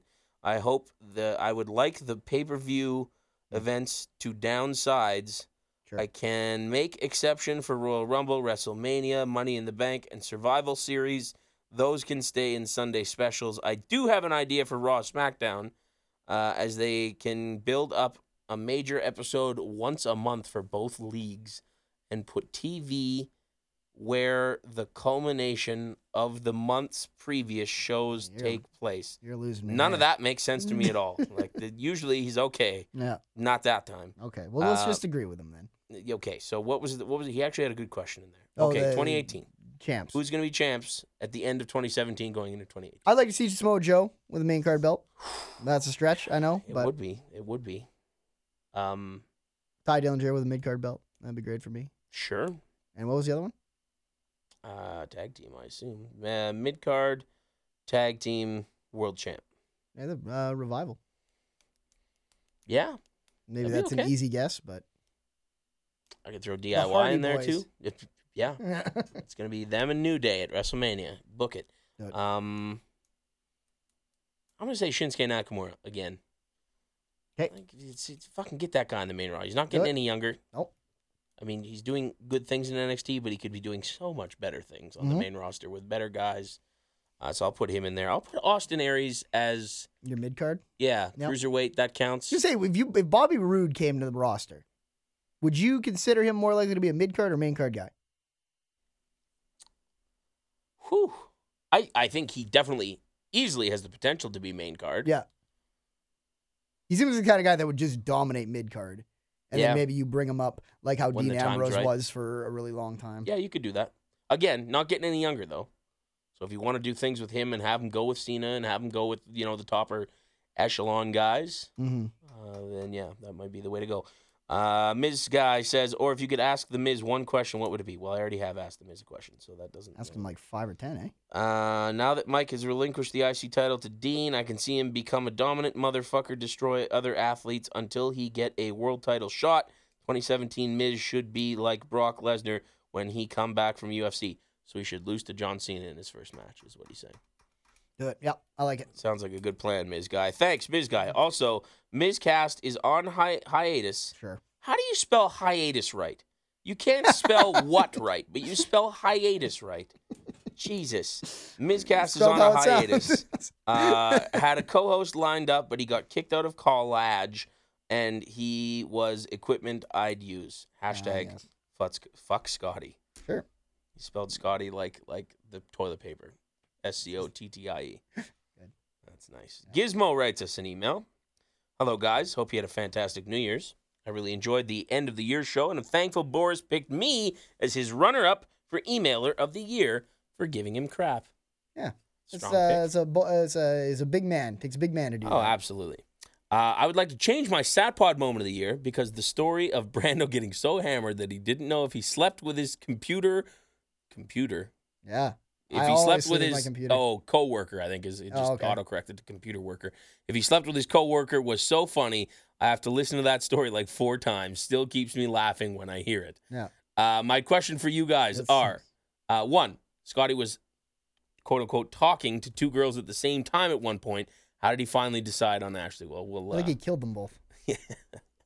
they fought to Were we the supposed death. to tell? It was a I don't think we duel. were supposed to tell people about that. Maybe Gizmo, write us that next week so we remember to ask him that.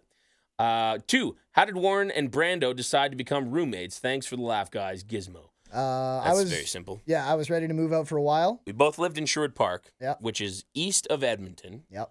and where we work So 35-minute drive. is as far west in Edmonton as you can get before it ceases to become Edmonton. Yes. So it was a 35-minute drive one way. Yep. If the traffic's okay. So both of us were of the same mutual interest in that we work in the exact same building. Yep. And it made sense for us both to get closer. Mhm. And we both are friends. Yep. And Both have that's similar how that interests. happened. So Found a nice cheap place. Split Yeah. the rent. we did. We found a really nice cheap place Yeah. because I was talking to another coworker, and she said, and I've seen her place, and her place is far greasier than ours is, and she pays more for it. Jesus. And it's a 1-bedroom, and she's by herself, Bet. and it blows my mind. Bet. So we, I think, have a very good thing going for ourselves, which is fine by me. Ty writes an email, subject line, and we're back. What is crack-a-lackin' Sat Gods? Are you Ooh, I like that. That's a t-shirt. are you superstitious or a little stitious? Because it's the first Sat Pod recorded on Friday the 13th in the history of the show. No shit. That's very true. I hope the new year is treating you all great. Also, great Office reference, Ty. I appreciate that. I've had the luxury of having my thumb explode from a drunken stupor on New Year's Eve, slamming it in between a car door. Jesus. Not trying to brag or anything. Here are some hot takes for you. I love a good hot take. 1, is it blasphemy to wrestling folklore that I'm ready to move on from The Undertaker? The streak has been broken for over 3 years, and I just don't need his character around anymore. Seeing The Undertaker come out is like having Brett Favre come back from a dozen retirements. It's doing more damage to his legacy than adding to it. As of right now, he is the betting favorite to win the Rumble, and I personally feel the WWE doesn't utilize the Royal Rumble for what it should be. That is, of course, to elevate talent up the card and create new stars. I really couldn't give less of a fuck about the shitty Bills, dead men, or other has-beens. Waves to Great Khali. I know the lure of the Rumble what if is we get best Khali? versus best, but the Rumble 9 times out of 10 isn't even booked to be one of the top matches. I get what you're saying about The Undertaker. Mhm. I don't necessarily think he's tarnishing his reputation or his legacy at this point. For me, it was tarnished when he came back from the Lesnar one. Right. And then it never got more tarnished after that. It was like, that would have been a great way for him to just be done. And then when he came back, I was like, okay, now he's adding wins to this WrestleMania record that I no longer care about. It's going to be impressive at the end of the day, but it was like if it would have been Brock Lesnar kills The Undertaker, like he just goes away after that, I think that would have been a great way to cap The Undertaker's career. Yes. But the fact that he came back now, I'm like, I don't really care. And that's... You could put him in some good matches. Hell, he wasn't even the star of his last WrestleMania match against Shane McMahon. And that might even just be more of a, they shouldn't have ended the streak until they knew that Undertaker was done. Yes. Agreed. Not so much necessarily that he came back afterwards, that they made the call to end it. And I'm not saying Brock Lesnar wasn't the right choice. Yeah. I love the Brock Lesnar choice. Yeah. In hindsight, I think that's because they did one amazing of the best guys things to do it. with him after it. But should it have happened then? Yeah. Could they have not have gone, even if Undertaker beat him in that match, and even if they went on to feud and had the Hell in a Cell match like they did later that year and all the other matches with the kick to the balls, whatever, they easily could have gone back to the well one more time, even if it was for the championship. Yep. And then have Brock Lesnar beat him. And then have somebody else beat him. John Cena, I don't care. Yep. To end the streak. Like that I think is the biggest problem with him. But I think that if he's willing to come back, and I mean, we'll see what he does and who he works with at Mania, and if it is for the title, whatever. But if he's coming back to help young talent, to help younger guys, to put them over, not even necessarily put them over, just give them a rub. Yep. Even if that is Braun Strowman, I have no problem with it. I think that's what he wants to do. I think that, to him, is his legacy more than his actual in-ring attributes. Is for him to look back on and be like, I helped that guy become something. I don't know if Undertaker can tombstone Braun Strowman. That's a good point. Yeah. Braun would have to help him a whole lot, and even then, I don't know if he can hold him up. It's not really safe, though, yeah. In terms of the Rumble, we brought up the Rumble. I agree that you want to elevate stars in the Rumble, but I've never felt like you need to have the guy win to do that. Like, we've seen so many instances where a guy has just had such a good look, where he came in at number 2 and went until the final 5 or something before getting eliminated. And that was like his kind of coming out party. Because when you win the Rumble, you are going to main event WrestleMania. Yes. Like that is that's a step above being like, well, we should use it to get them up the card. I love when they get younger guys up the card, but that's saying like, let's take one of these younger guys and be like, no, we're putting you on the poster this year. Like, this is fucking it. This is as high as you go in this company. Whereas like with the Money in the Bank, that one I've more been like, oh, give it to whoever. Give it to someone who you think will have a really good run with the belt, being however or with the briefcase, and then hopefully he cashes in, wins it, and then he gets a little championship run. Putting someone on the main event of WrestleMania, you're saying like, you're the guy. Well, and it's also it's a money thing too. They want, because it is the main event. That's your draw, right? That's how you're going to entice people to spend money on tickets and spend money on the network and spend money on the pay-per-view if people are still dumb enough to do that. Yeah. It comes down to the business standpoint of it too. You can't just take a fucking, I don't know, Apollo Crews out of nowhere and he won the Rumble. Like, I don't think that would work. Nope. Right? It would be interesting. Sure. But not enough. Like, in their minds, they want big names in the big matches. Yep. And that's why guys like Batista have come back and won that match. And it's why we get that kind of groan effect sometimes when a guy cashes in his Money in the Bank after he's fucking been losing, where you're just like, I don't really believe it. Whereas the same thing with Apollo Crews. If you have him go in there and win the Rumble, you're like, well, that's a hell of a pick. Yeah. But I don't really, you've never given me a reason to think Apollo Crews should be winning the Rumble. Right. Hot take number 2 from Ty. WWE, being the Twitter trolls that they are teasing Lana as a future authority figure on Raw. I love this idea. I think it would be a great way to get Rusev into the Universal title mix. As a matter of fact, that's the one reason that I don't like Lana being considered for that, or them teasing it, or whatever this is. I don't like it, because if Rusev's going to get there, I want him to dominate his way to getting there. I don't want him to... We all complained about how Kevin Owens snuck his way into this thing. I don't want that for Rusev. I want him to earn it and destroy the guy who has the championship and win it. Remember when Rusev was undefeated for a year and was the U.S. champion for most of that? That was great. That was fucking great. That's more what I want from him. 3, more so for Scotty Boris. Well, neither one of them. That's funny. 4, what are your New Year's resolution? I already talked about that. I'm Yeah. sure old Grey Bush Boris is going to stick to the 5-year plan of don't die. Yeah. Oh, jeez. That's I mean- a deep cut, Ty. I mean, we are all kind of on that plan. Right. Just Yes. some of us think of it more Exactly. than others. Cheers, Grizz4327 on Twitter. Thank you, Ty. Next email. Okay, well, we already answered this, but I'm going to read it because he spelt it funny. Mark Bassett writes in an email, subject line NXT. So when does, and he's saying Kenny Well, Omega, Mhm. Ken space E Yep. dot Yep. Umaga Good. debut in NXT? We've already discussed that. Who knows? Yeah. Your guess is as good as mine. Triple A, if you're interested, Triple H is interested. Exactly. Finally, last email from Jerry. Hi, friends. Hey. Is it as obvious to you guys as it is to me that Reigns is going to beat Owens at the Rumble and Goldberg is going to win the Rumble Oh, yeah. and they will face each other for the belt of Mania? I don't think that happens. I think What if they speared each other and they both exploded? it could. Like the whole could. arena exploded. Sure. New Orleans just blew up. Um, Oh wait, no, that's not New Orleans this year. I think that Owens will lose Yeah. to Reigns. I think there's a strong chance that happens. Yeah. You could go another direction, but I think that's probably where they're headed. I don't think Goldberg wins that match. I don't think he wins a Rumble, no. I think maybe. No, that wouldn't work either. I was going to say maybe you get the title So many moving pieces right now. on to Goldberg. Like maybe he gets, I don't know.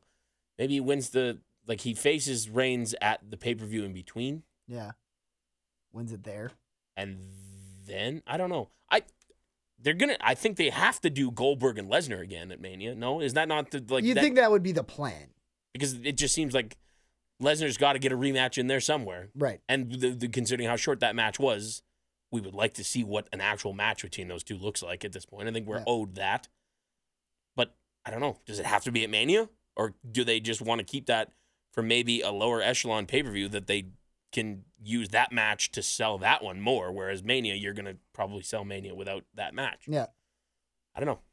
It's interesting. I don't think it's as obvious as maybe Jerry thinks it is, but that's okay. It's to each their own, as we've said many a time today. I'm okay with a match between them, but I really don't want it to be for the title and to headline WrestleMania. Goldberg is going to get booed out of the building at the Rumble. Agree, disagree? Goldberg at the Rumble. The I don't Rumble's a know. smarky crowd. It is, but I thought they were going to boo Goldberg from the get-go, and they Yeah. haven't yet. So I don't know what the world thinks of Goldberg right now. That's exactly it. Like Goldberg is like Hulk Hogan coming back at 18, where I was like, the internet fans won't like Hulk Hogan coming back, But then they did. but then they fucking did. They liked And him so much big more than The time. Rock. Yeah. So it's like, I don't know, maybe like part of me thinks like, oh, he's like almost a worse version of Batista. Of course he's going to get booed. And then the other part of me is like, but I don't know, because he's fucking Goldberg. So maybe that whole stadium will be chanting his name the whole time. Yeah. He goes on to write, Cena had a fantastic promo on SmackDown that made me stand up, clap, and say, fuck yeah. Having him out of the title scene and not being around every week has actually been good for his character, in my opinion. I'm excited to watch him, and I hope he gets the title again. Not sure I want to see him beat AJ, though. Are you guys okay with him beating AJ for the title? I'll hang up and listen now. Thanks, guys. Jerry, the internet nobody. P.S. Fuck that Scotty guy. Am I right? Haha. You are right. Yes. I like the hang up and listen. Yeah, that's good. Especially for radio. Yes. So. I'm just going to hang up and listen now. I don't know. I just had this idea in my head of Undertaker wins title at Royal Rumble. Undertaker wins the Cena- title at the Rumble? Yeah, Okay. Cena then wins 16th from Undertaker at WrestleMania. That's why I feel like if Cena were to win 16 from AJ, in my mind, that's a step down. It's a weird thought process that's just exclusive to me. At the same time, we have to decide, or the WWE has to decide, what's the big one? Is it 16 or is it 17? True. Because maybe he wins 16 against AJ, drops it before Mania. I think honestly, 17 has to be at Mania. Yeah. And I don't think also, he gets 17 this year. Right. I think he for sure gets 16 this year. I don't think there's any doubt in my mind. But he'll win do the you think title at some 16's point. at this year. Mania? You think you could do 16 at Mania, 17 next Mania? Maybe. Yeah. I don't know. Yeah. Because AJ has held the title for a long time. But, yeah. That title feels like a lot on AJ. It feels like it's worth a lot right now. Like in terms of prestige. Right. Like he is winning matches clean. He is the Sapod Wrestler of the Year. Yes, unanimous. Yeah. So that belt feels like it's worth something. It's like the IC belt started to feel like it was worth something when the Miz was on it, because for totally different reasons, but just because he had it for so long and he was really being a good heel with it. And it's the same reason I didn't care about the United States Championship when Reigns had it. Like, it's all about who's holding it. And I think right now that title's worth a hell of a lot. So having John Cena win it would be a colossal moment. I think AJ beats Cena at the Rumble. I think so too. Specifically because if Cena wins at the Rumble, then you have to do the rematch at that next pay-per-view. Mm-hmm. And then you only have a month to do whatever you're going to do with whoever is the champion. Whereas I really think that AJ beats Cena this month, and then at that next pay-per-view, then you can do something with Orton. Sure. Or Bray. And then maybe that's how you get that onto that Yeah. program for Bray and A lot Orton of hand motions to go going at on here. each other. I don't know. This time of year is just great, though, There's because so you don't know many what things. the And fuck. now you've Up got is that- down and down is up. You've and got that extra title, which I think has changed everything up a little bit. Like, Sure. we only had the two, like any of these guys who win the Rumble could be going after Owens or Reigns, or they could be going the other way and going after Yeah. AJ, or instead of it just being like, well, who's your guy with the belt coming out of the Rumble and who's going to face him at Mania? Exactly. Right. They usually don't do a lot with that middle pay-per-view in between. No, and then that's the thing. I don't know is that going to be a split? I think we've looked this up numerous times. But is that just one show? So one show is going to have to go from the Rumble to Mania? Yeah. Or is there two in that month? And there's supposed to be an elimination chamber now for one of the... Right, they did add that in. Yeah. But is it that month? Is that when it's supposed to be happening? Okay, January Royal Rumble. February 12th, Elimination Chamber is SmackDown. March 5th, Fastlane for Raw. Then Mania. So it's almost like a month. Well, fuck, the Elimination Chamber for SmackDown is like 2 weeks after the Rumble. Oh, Jesus. And then it's almost a full month until we get a Raw pay-per-view, which will be nice to have that buffer zone. And then another full month until WrestleMania. But, I don't know. The Elimination Chamber is interesting on SmackDown, too, because if that's how you're going to do it, that's a real easy way. Like you said, with the Asuka thing, that's a real easy way to flip that title onto somebody without AJ losing it. Yeah. I mean, technically, he would have to get pinned, I guess, because it's an Elimination Chamber. So that was a dumb thing that I just said. Yeah, well, yeah. But we're all just out here spitballing. Warren. it could be AJ gets distracted and doesn't, it's not a full-on pin or something. I don't know. I think that might be where they get the title onto a Wyatt of some form.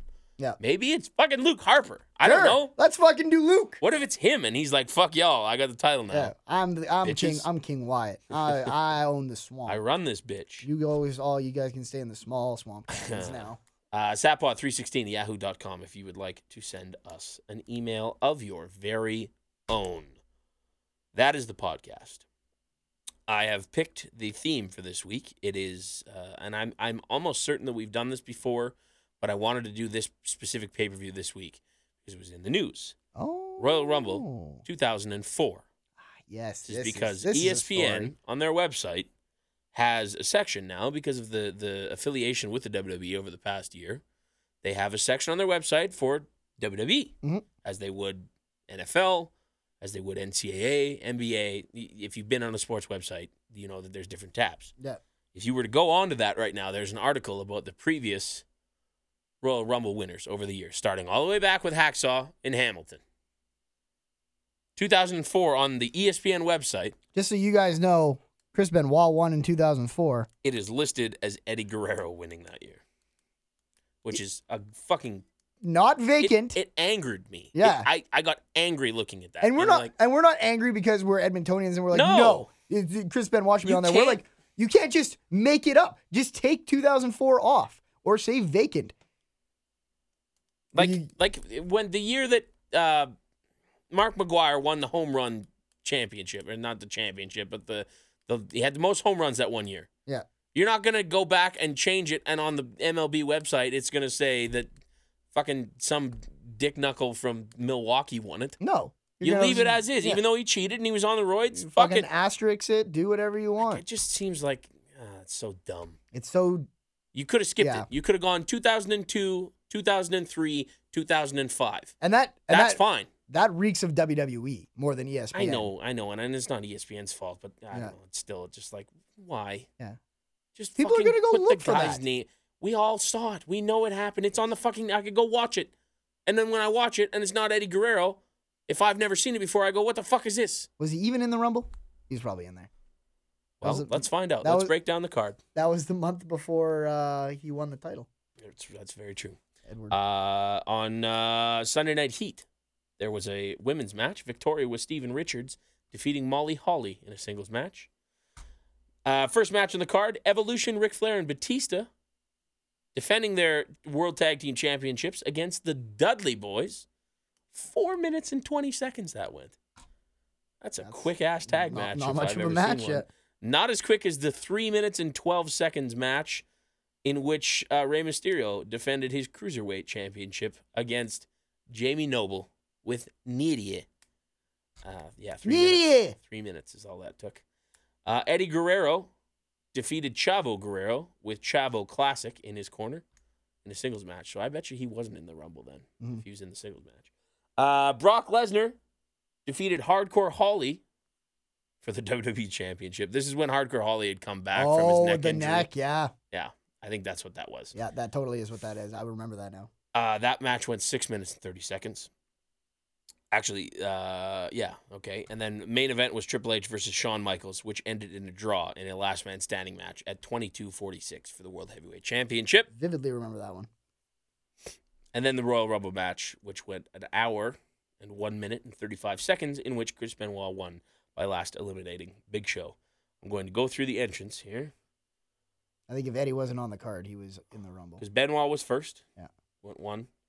So it went Benoit, Orton, Henry, Tajiri, Bradshaw, Rhino, Matt Hardy, Scott Steiner, Matt Morgan, The Hurricane, Booker T, Kane, Spike Dudley, Rikishi, Rene Dupree, A-Train, Shelton Benjamin, Ernest Miller. Wow, I don't remember him being in there. Kurt Angle, Rico, Mick Foley, Christian Nunzio, Big Show, Chris Jericho, Charlie Haas, Billy Gunn, John Cena, Rob Van Dam, and number 30, Goldberg. Oh, shit. I totally forgot Goldberg was in that Rumble. He was eliminated by Kurt Angle. No after Eddie. Getting 3 eliminations. So yeah, he wasn't even in the fucking match. Wasn't even on the fucking show. Yes, he was. Oh, where was he? In a match against Chavo. Right. Yeah. That's fucking stupid. Screw you, ESPN. TSN's better, you fuckheads. Anyways, we're listening to Puddle of Mud. Nothing left to lose. We'll be back next week with another podcast. And we were going to do Royal Rumble Pool this week, but I didn't want to without Scotty here. Yeah, we're light on bodies. We got a couple feelers out. The wheels are in motion on doing a little something special this year for the Rumble Pool. So we'll discuss that amongst ourselves and bring you the good news next week when we're back. In the meantime, follow us on Twitter at SatPod. I am at the Diesel Barris. I'm at Brando1990. At ScottBox64 is Scotty. At BB Boris is Boris. That's it. That's all I have to talk about, I think. Next week, we'll be back. And this is Nothing Left to Lose by Puddle of Mud. You want to do a Scotty's? I don't know if I have one. Until next time. Keep on growling after the rest in peace. Woo!